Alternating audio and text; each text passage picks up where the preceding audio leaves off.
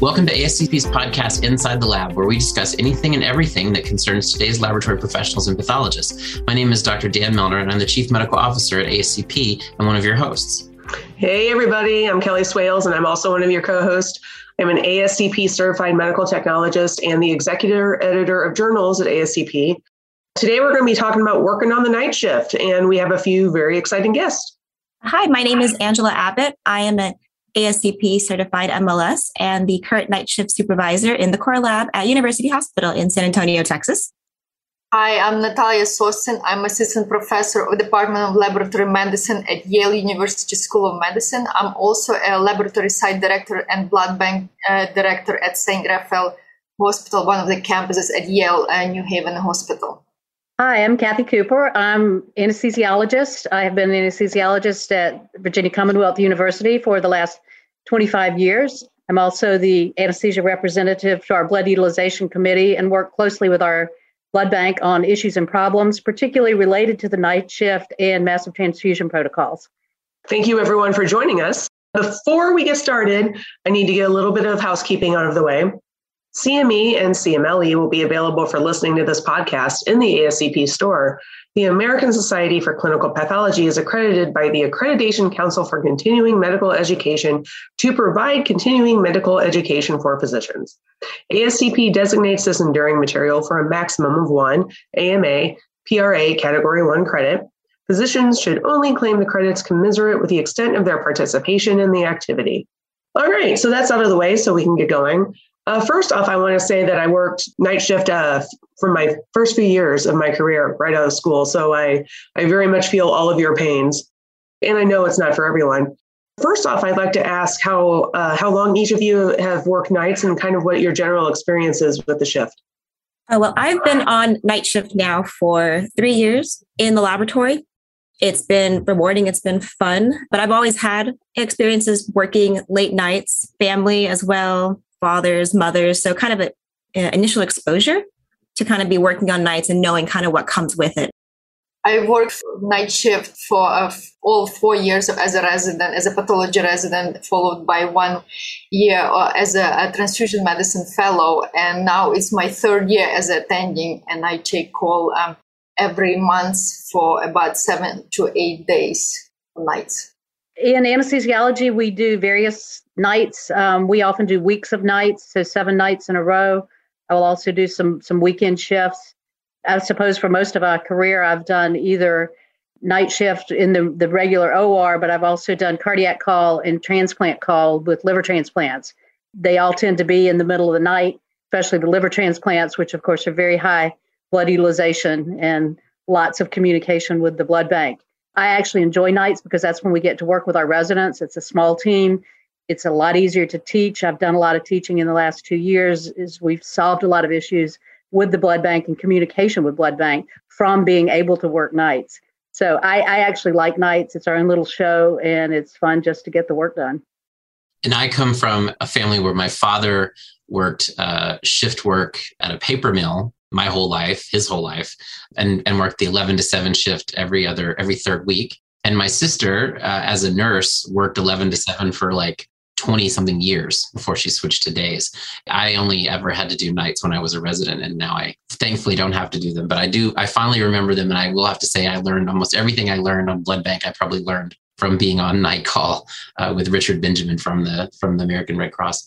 So you guys are all different. You know, we have an anesthesiologist with us, we have an MD, we have an MLS.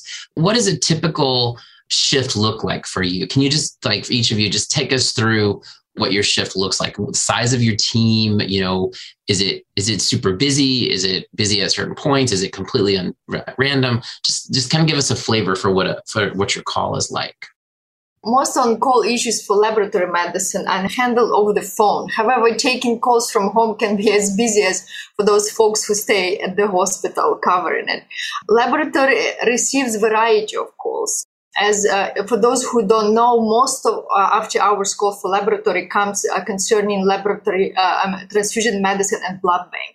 Here at Yale, laboratory medicine also covers apheresis service, providing inpatient consult and, serving those patients who need immediate interventions, like, for example, therapeutic plasma exchange for TTP patients or red blood cell exchange for sickle cell patients.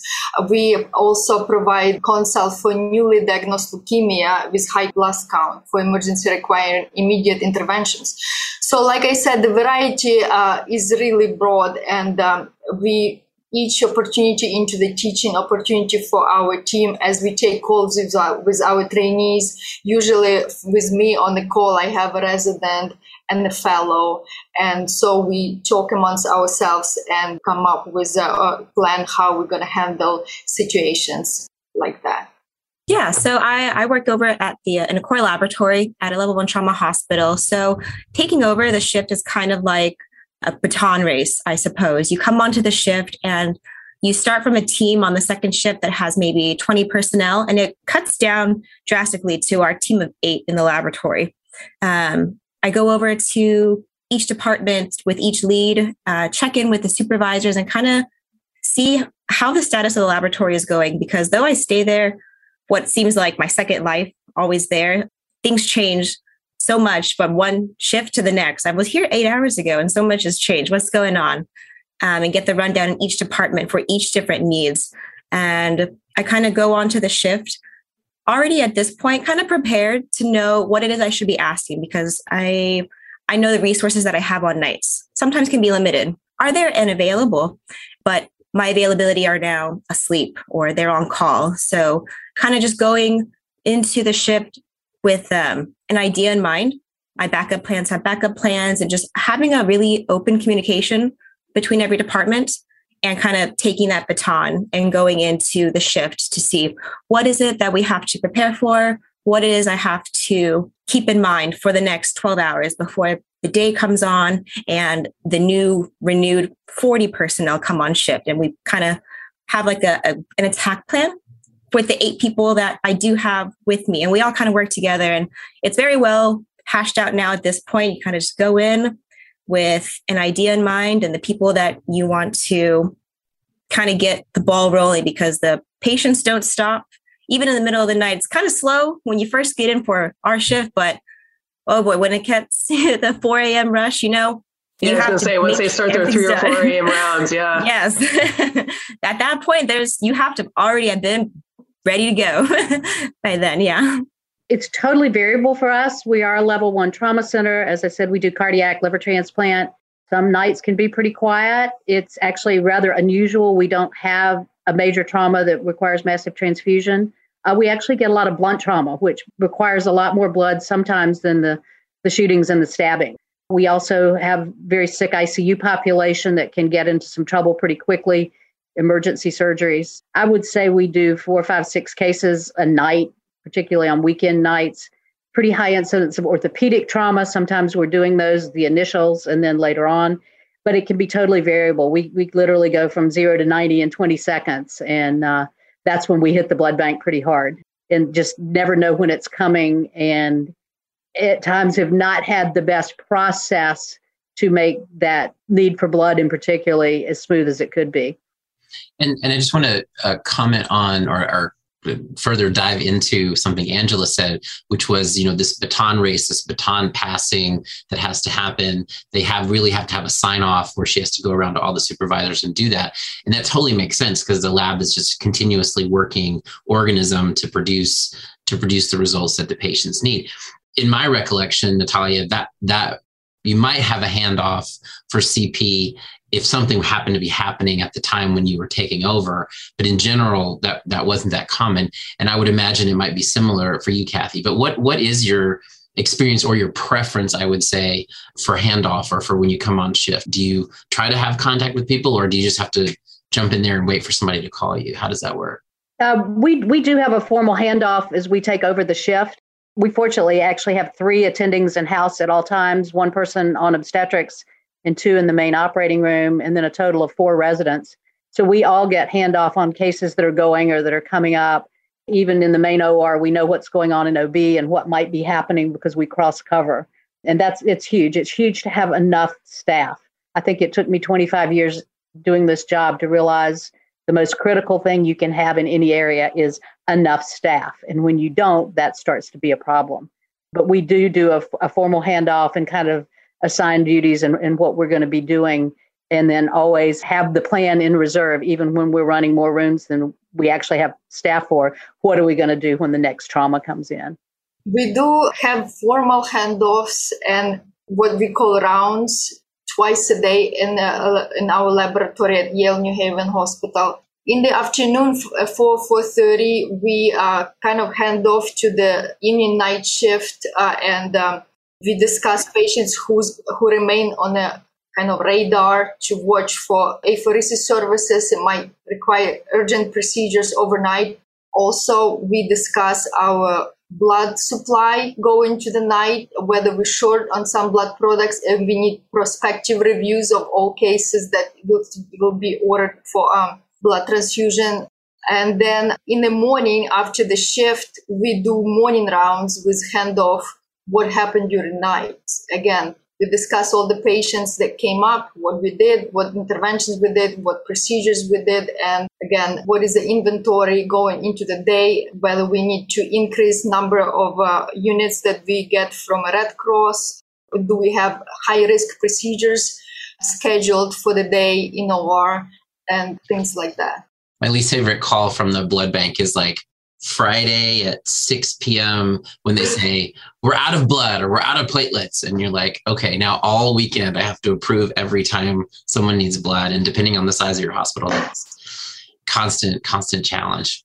Yeah, absolutely. First, I want to ask you, Angela, just because I'm curious. You say that you're managing the core lab. Are you guys responsible for blood bank at all or no?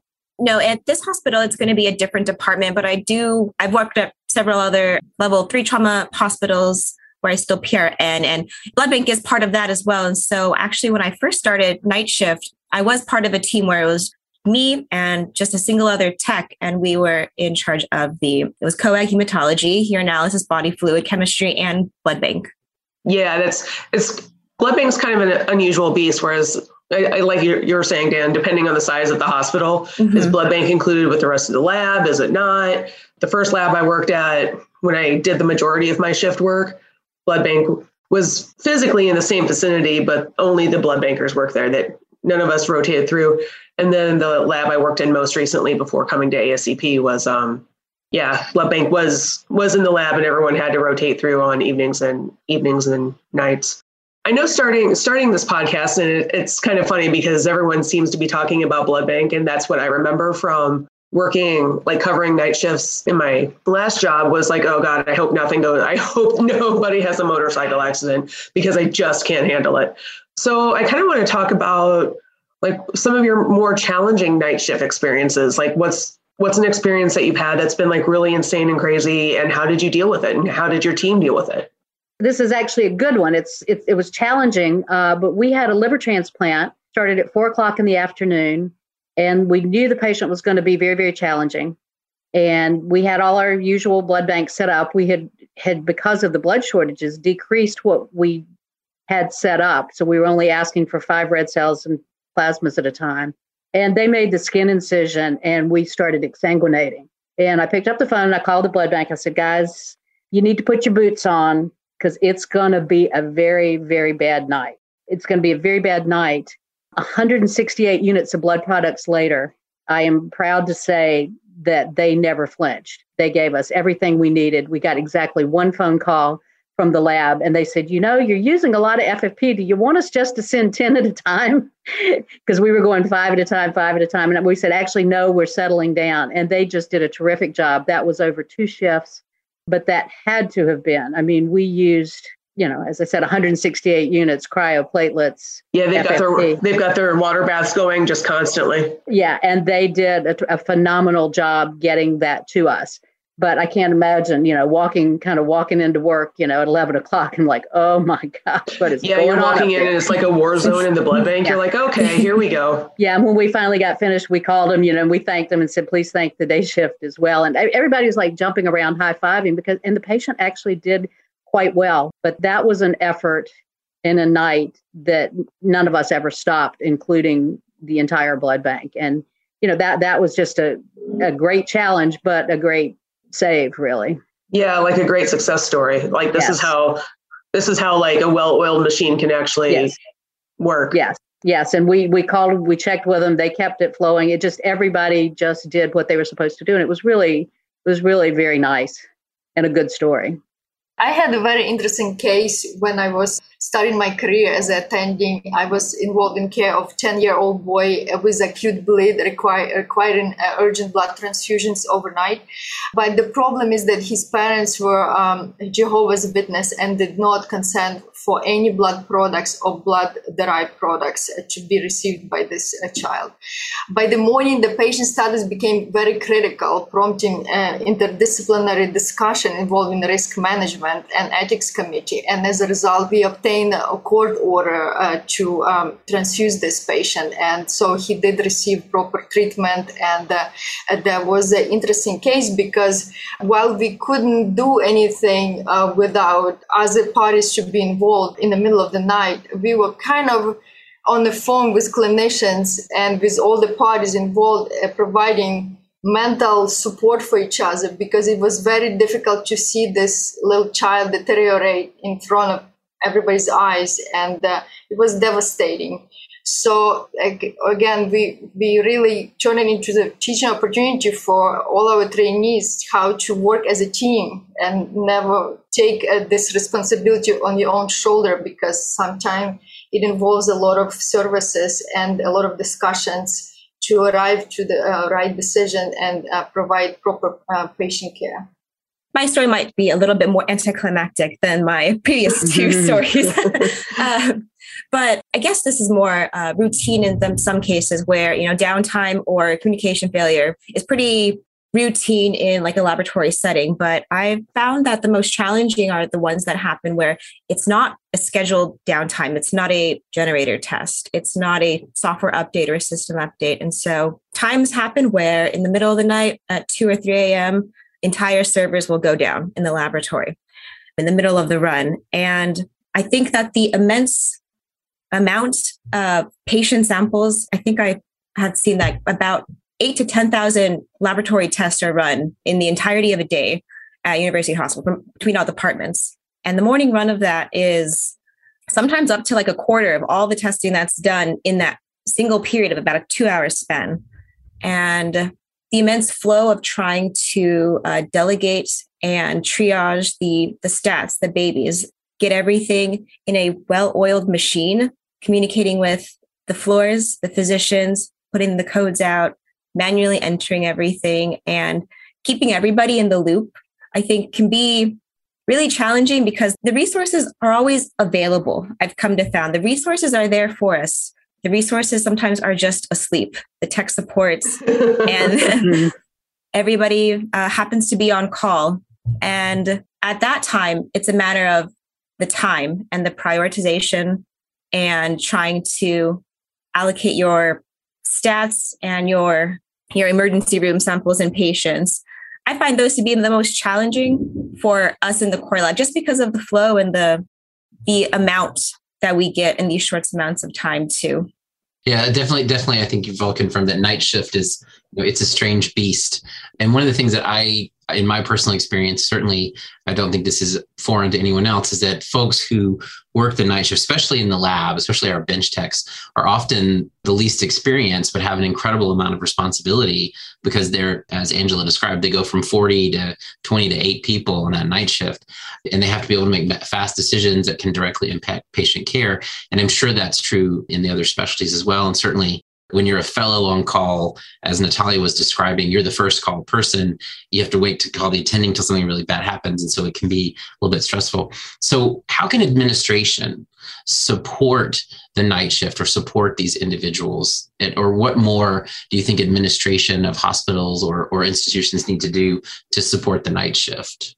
I dubbed something I call the heinoucity index, about how heinous particular shifts are. And in anesthesia, we have to cover 24/7.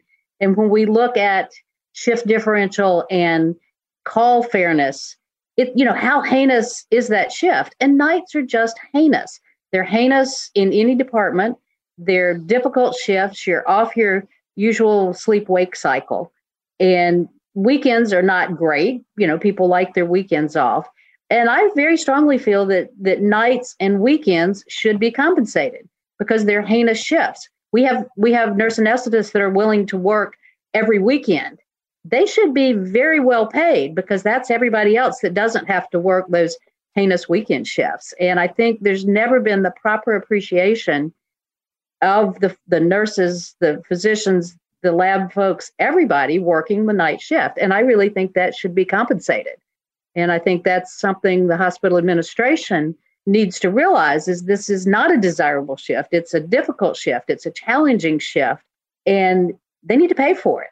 I don't know how to make that happen, but watching our own blood bank folks as we're having a shortage of technologists right now, that's what needs to happen to get people into those positions. I agree completely with Kathy that needs to be properly compensated because we do appreciate these people to work off hours. And we, first of all, want them to feel like they are part of the team. So what we do in our laboratory, we holding most of the meetings in the laboratory early in the morning before night shift leaves and after morning shift arrives. So we all together as a team discussing things that needs to be discussed during meetings. Also, we offer some folks to work 3 12-hour shifts a week so they can have 4 days off if they need to be spending more time with their family. Another thing we're doing in our laboratory is that every didactic teaching session done by our trainees or our faculty concerning the education, we record and we have it available for all shifts. So people also feel like they can learn regardless of the shift they work. Yeah, I completely agree with all statements said before as far as compensation and the appreciation that should be given to the personnel that really sacrifice a lot of their lifestyle, their living and waking days, and the way that they conduct the rest of their life is revolved a lot around what it is they put into the workload on these off hours and these after hours. While I was aware of what it is to be on nights, like obviously I'm awake during the nights and I'm asleep during the days, but actually living a lifestyle in a long period, in a long setting, you forego a lot of things and sacrifice a lot for it. But like Natalia was saying, as far as like communication, having meetings on that in-between periods kind of really does help for our administration.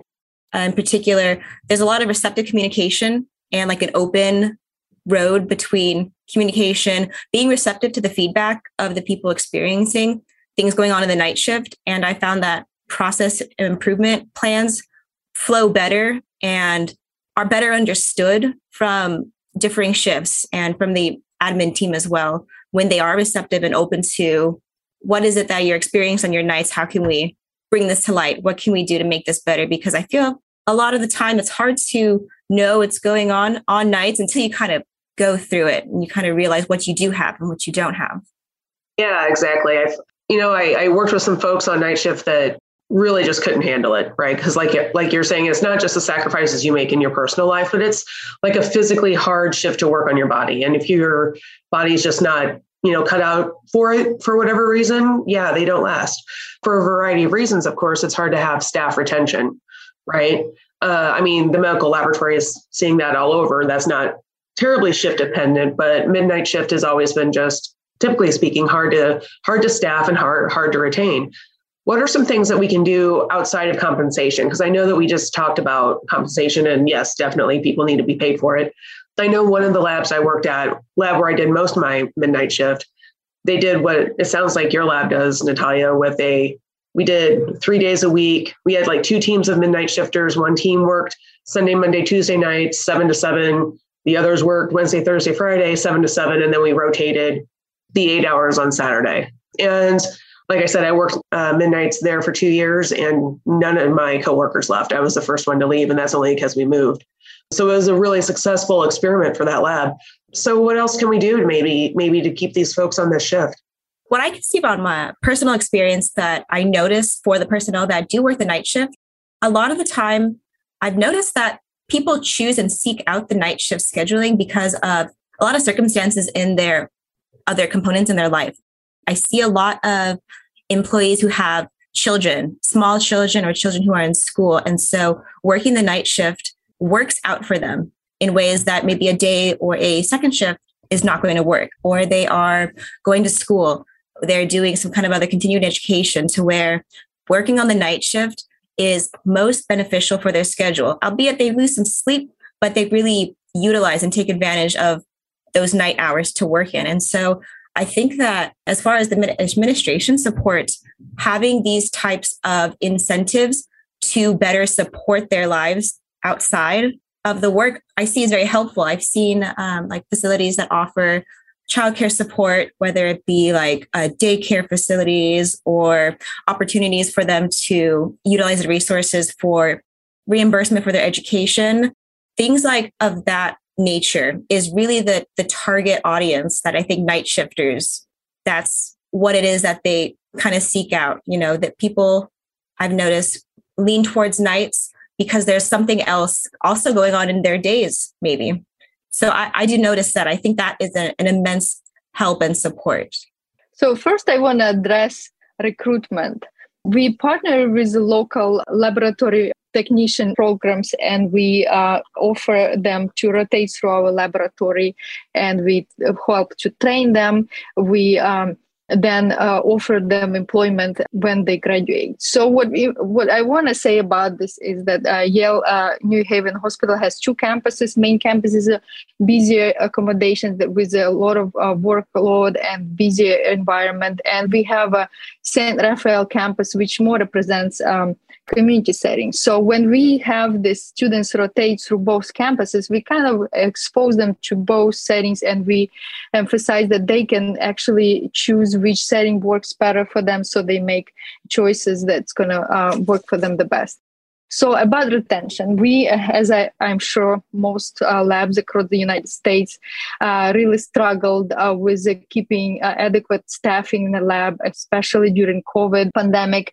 And what we started with is we adjusted hourly rates of our employees to make their compensation competitive to the centers in the area.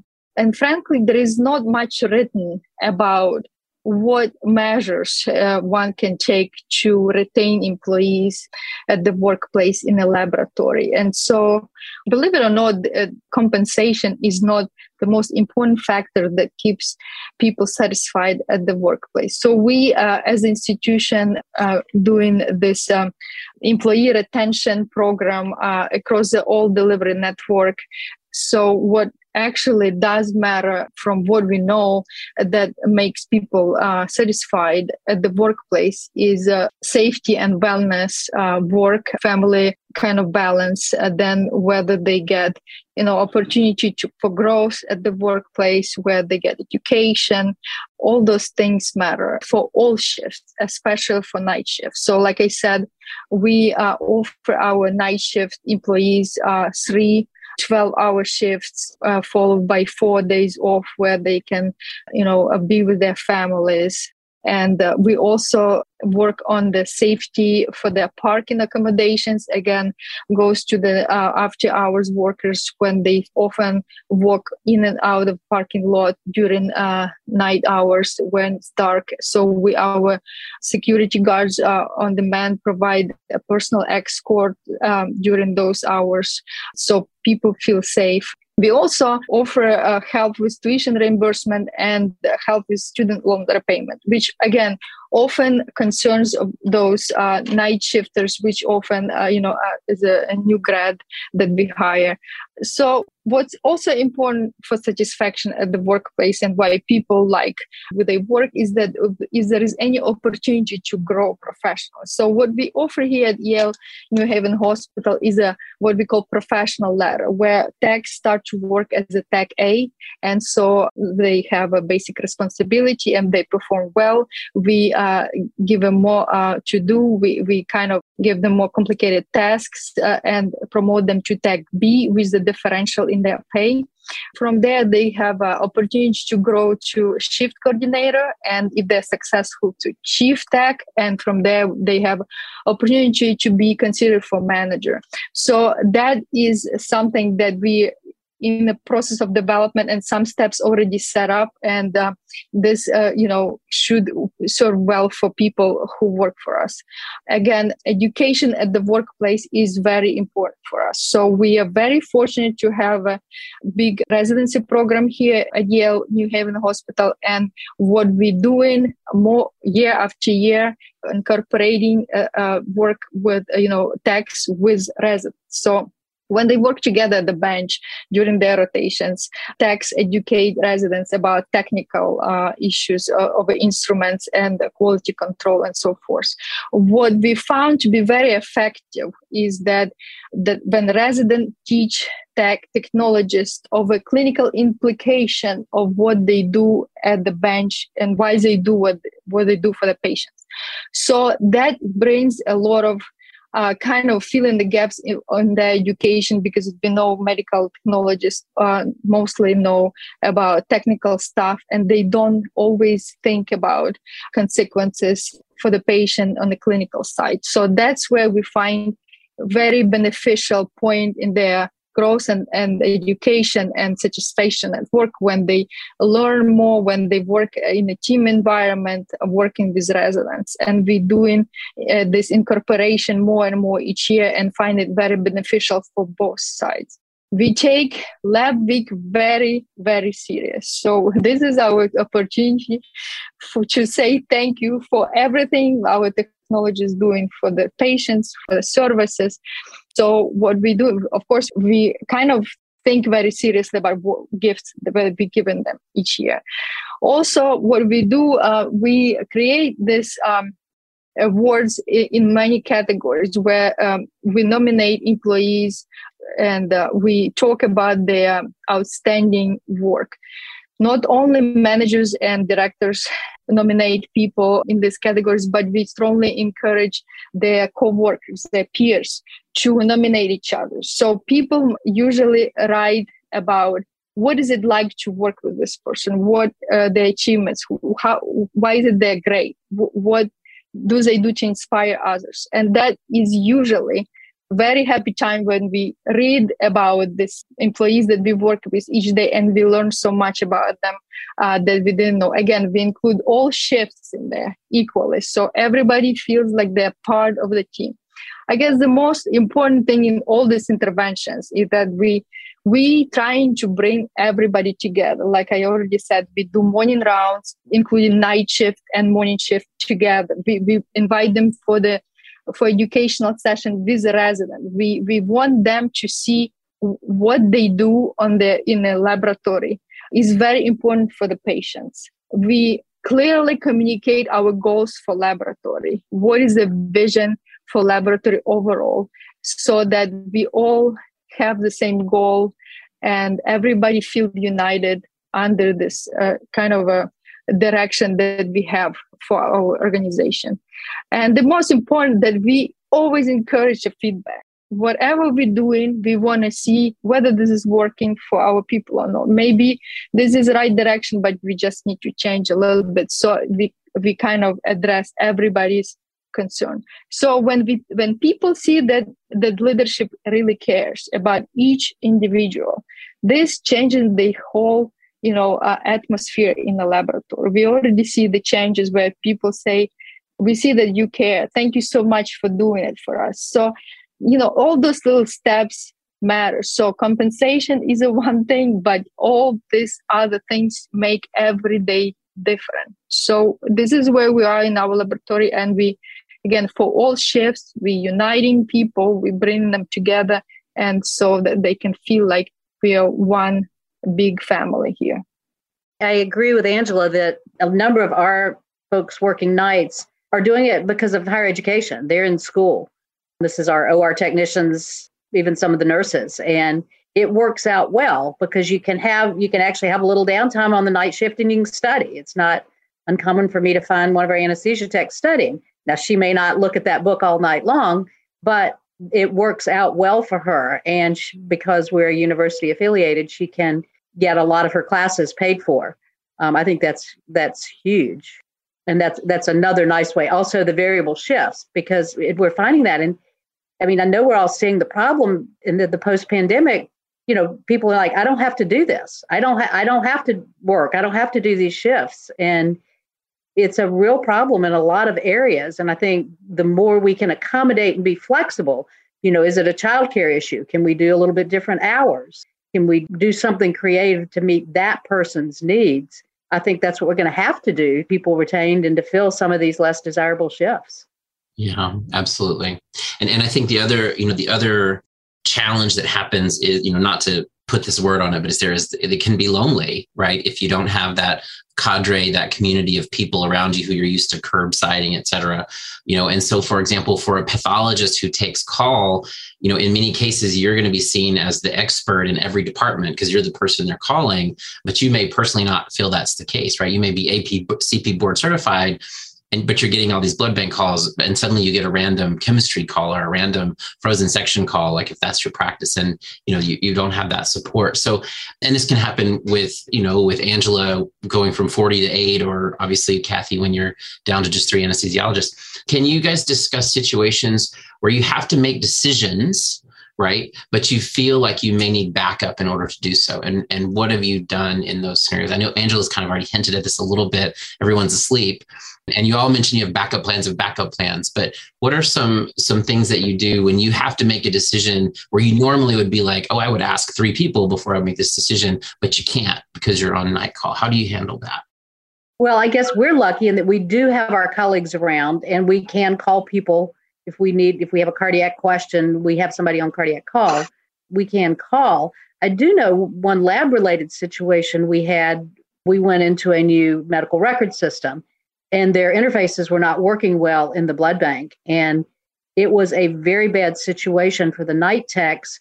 They did not have enough techs, and they didn't have anybody to help troubleshoot what the issues and problems were.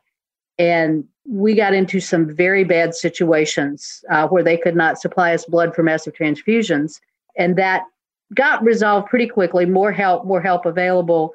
But it took a couple of very bad, very scary situations on the night shift that I actually took all the way up to the CEO of the hospital. I said, this can't happen. We cannot leave people out here with a system that's not working, and they can't do their job. And I think that was a very bad thing that happened to our blood bank staff, who are normally very good and work hard at night. And they kind of got left high and dry without enough people and without the support they needed, both computer support and technical support, and, you know, their peers, just more people there working. And that did get resolved pretty quickly. But that's the kind of situation you don't want to get in at night, when you just can't fix it and you don't have anybody to help you. Say that's really awesome that you advocated for them, because I know I don't remember like a specific situation offhand whenever I was working the night shift, but yeah, especially like in the blood bank or something, it's like, it's really crazy. And, you know, whatever, the techs work the problem, we figure it out. Okay, fine. And then you might say the next day, like, yeah, this was actually like really terrible. But because nothing bad happened, right, sometimes it's hard to impress on people like, no, this just how bad this really is. You know, because that happened at 3 a.m. and everything's cleaned up by 7. Like, how bad could it have been? Kind of thing. So I'm really happy to hear that you advocated for the lab in that instance, because you're seeing it from the other side and you're like, no, this is wrong. This can't happen. Yeah. And this was one of my colleagues was dealing with a massive transfusion. I said, I'm just going to go to the blood bank and see what's going on. They couldn't cross match blood. Their stack of type and screens was going up, and they couldn't get to them. They couldn't give us the blood weight they needed. I mean, to see the technologists in tears because our patient was dying in the OR, and they're like, is this because we can't get the blood cross-matched? It was a very, very powerful story. And I think the advocacy, I was proud of that. I was proud that I was able to go and say, hey, this is unacceptable and it needs to be fixed. And, I can do that because I've been here a long time. I know a lot of people, but that actually really was a springboard that got things happening. Because like you say, yeah, it happens. It's the middle of the night. We always managed to deal with it. Everything came out okay. It was not, Yeah, you didn't have a patient that was not a patient issue. Right. Yes, it's not like adverse event. Yeah. But it was a profound systems problem that needed everybody to be listening. And I think that's how we've lost some of our night staff in the blood bank. Is this was a really bad ongoing problem, and a lot of people just said, "I'm not going to deal with it," and left. And then that left us short-staffed.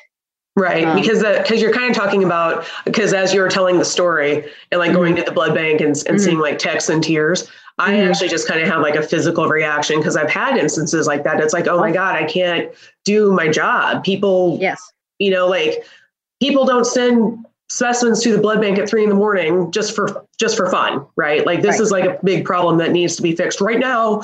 And the idea that you can't do that, and also the idea that you might not have, somebody might not have your back the next day. Yeah, absolutely. I can see why folks would maybe leave over that. Yeah. 100%.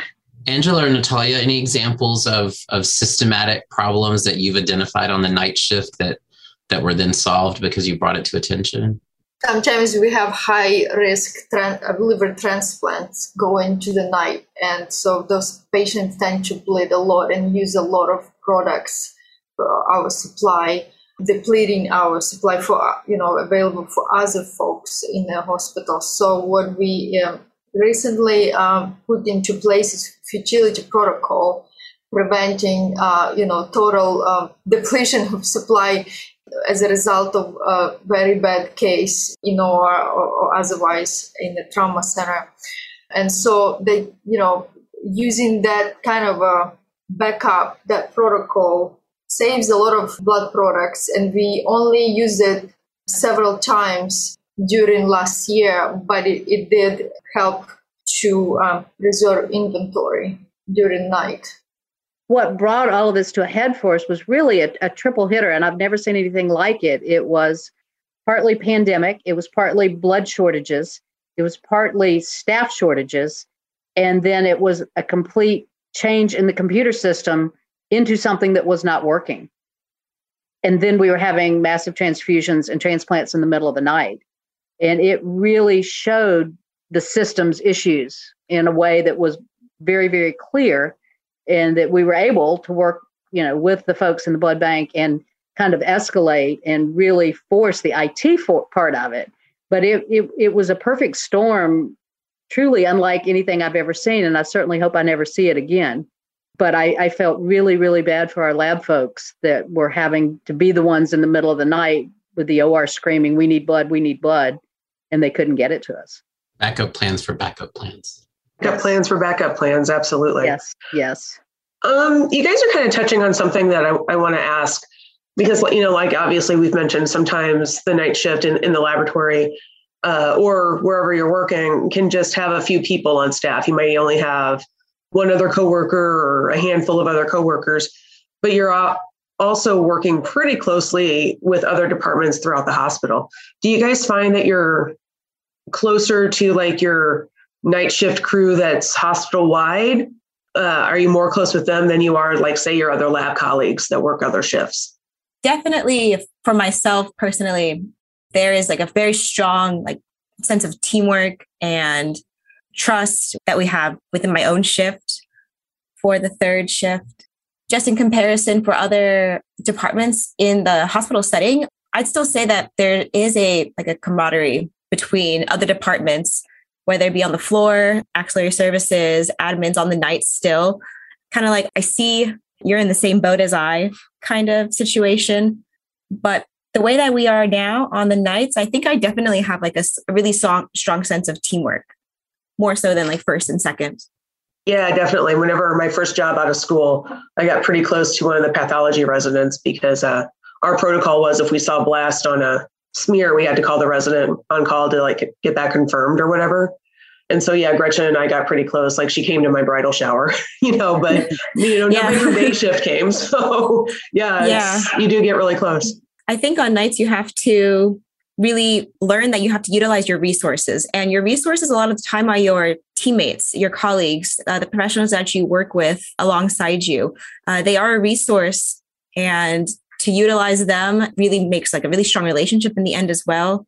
I remember when I was on blood bank, I because the night shift was a bit smaller, but still it was a busy blood bank. It was a large hospital in Boston, and we had liver transplants where the blood bank, was super busy.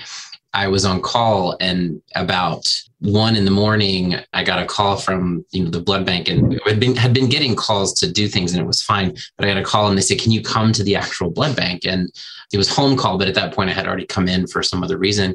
And they took me to the side, and they said that one of our blood bank attendings is getting an enormous amount of blood products right now, and so they were all working, trying to do what they were doing, but they were concerned about their colleague, who's their boss, and what was happening. And they were very, it was really distracting them. And I calmed them down, and we talked through it, and they got to what they were doing. And I said, let's just focus. Let's just, figure it out. And of course, the next day I was still there, and I went and saw the person as a patient and talked through what had happened. And then asked her, what can I tell the staff? Because they've been concerned about you all night. And she was like, that was my only thought all night, that they must be really worried about me because they're seeing me come out so much, because she could see, all the blood they were using. So I went back to the blood bank and told them what was happening. But it's one of those things where you're working on, especially if it's a blood bank situation, you're working all night to try to save a patient that you don't see. And, Kathy's story about they're crying because they can't cross match. And like, is this really impacting a patient? Or this particular story where this is our friend, like, are we not doing what we're supposed to do? I can't make a mistake. We have to say them. It has to be really stressful. But if that happened during the day, there's all these other people there that can come in and support and do that. But when you're on the night shift, it can be really challenging. So I just remember always being like a bit lonely when I was on call, but being very, very close to all the people that were there, because as you said, we had a shared experience, and we were going through the same thing. But it still is that like, but it's still just us. There's no one else here. So it can be a little bit stressful there. That's a little bit of a feel-good story. We had a bit of a feel-bad story in the middle of this perfect storm where nothing was working well. Our computers weren't working right for blood in the OR. It wasn't working right in the blood bank. And everybody got really frustrated and really upset. And there were some really nasty interactions, I'll have to say, between the anesthesia staff and the people in the blood bank. And it went both ways. And it was things, they were telling us we weren't doing it right. We were doing what we were supposed to be doing in the computer, and they were throwing our blood bank samples in the trash can. And if you want to really upset anesthesiologists, throw their blood bank samples in the trash can. And it got really very, very nasty. And we had to kind of step back, do a whole lot of education, a whole lot of, this is not the folks in the blood bank's fault. This is a different system problem. And really had to do quite a bit of talk, discussion, education on both places, and say, guys, everybody's frustrated. Everybody's upset about this. We're working on the root cause problem here. But for God's sakes, be nice to each other. If you have to call the blood bank, I said, if I hear that anybody in my department has yelled at somebody in the blood bank, I'm going to come yell at you, because we just have to act like civilized human beings. And it really everybody was so frustrated and so upset and so emotional about the whole systems problem that we really weren't very nice to each other. And I'm happy to say that has now settled out. And I'm starting to hear about, wow, I called blood bank and they were really nice. And to hear the blood bank saying, gee, nobody from anesthesia has yelled at us in a week or two. And you just don't ever want to be in that position. You don't want to ever be in that position. And as the leaders, we really had to kind of step in and work and say, hey, this is a group problem. We can all be mad together, but we cannot be mad at each other. And it's a high stress environment, like we're saying, right? Obviously, we're all just here because we want to help patients. And we're frustrated at the system, and we're frustrated that the patients aren't being helped, and we take that out on each other. Yes. And well, I'm glad that you were able to work through it. Absolutely. Yes. And it just shows, you get enough straws on the camel is going to go down. And, I think that happens to all of us on occasion, but usually our system works a little better than that. And, it's just something to think about. And I do think it particularly hits on the night shift the worst. Yeah. So as we bring this to a close, what advice do you have for laboratorians, technicians, et cetera, or pathologists who are possibly considering a night shift position? What would be your advice? You can just do like a one-liner advice, kind of pearl of wisdom from each of you. I would advise people who consider starting working night shift, really go for it. I think this is a good opportunity to learn the craft of what you're doing, whether you are provider or tech on the bench, because the pace is much slower and you have opportunity to look around and to think about the process. Another reason is that most people who come to work, start their careers, they have student loans to pay, and shift differential helps with that. And again, I already mentioned that we help to provide help with student loans payments. We still include all folks from night shift into the, include them into our team. And so they never should feel like they're left isolated. So I really would encourage people to consider night shift. It's a great opportunity. I agree with what Natalia was saying about it is an amazing learning experience, not just in particular, maybe your field of study or expertise, but as a learning experience for yourself. You learn to trust yourself. You learn to really critically think, be self-sufficient. Your safety net is there, but safety net's maybe a little farther down when you have to learn and adapt and grow on nights. So absolutely take that type of opportunity and learn from it. Also, don't be afraid to work nights because it is a livable shift. It's a livable lifestyle if you're able to find a balance. Find your balance. Kathy? Yeah, I would say embrace it. It's a magical time in the hospital at night. It's a time that you can learn and a time that you can kind of have some independence and, your small group be able to work and do things. You don't have as much of the daytime fluff to have to deal with. You're just kind of doing your job. And that's pretty nice. I think there are personalities that will like that better, just to get in and, if that's a good fit. And then sometimes it's just nice not to be in the fray. It's nice just to be there at night with a small group of people that you trust that are very good, doing your job. And I actually still really enjoy doing that. You know what? My biggest advice would be kind of more on the personal side, which is to get blackout shades for your bedroom and an eye mask so you can sleep during the day. And also really work with your boundaries with your friends. Because part of it was that I was younger when I was doing it, but it's people forget that you can't just go out for lunch at 2 p.m. or whatever. The biggest boundary, or having boundaries with your friends, do not call me before 4 o'clock unless somebody's dying. That sort of thing. Basically, I'm just just protect your sleep at all costs. Yeah. And my one memory is everything tastes delicious at 2 a.m. Oh, yeah. Yeah. Lay off the sugar. The 3-day-old bagel with wilted lettuce on it and a piece of salmon is delicious at 2 a.m. Absolutely. Pack a good lunch. Yeah, pack a healthy lunch, not all sugar. All right, guys. Well, thank you so much for chatting with us about the night shift. This has been a really great discussion, and I think our listeners are going to take a lot away from it. I want to remind those listeners to subscribe to the podcast and to tell all your friends about it. And also don't forget that you can receive CME and CMLE credit for listening to our podcast by looking for Inside the Lab in the ASCP store and on our website at www.ascp.org.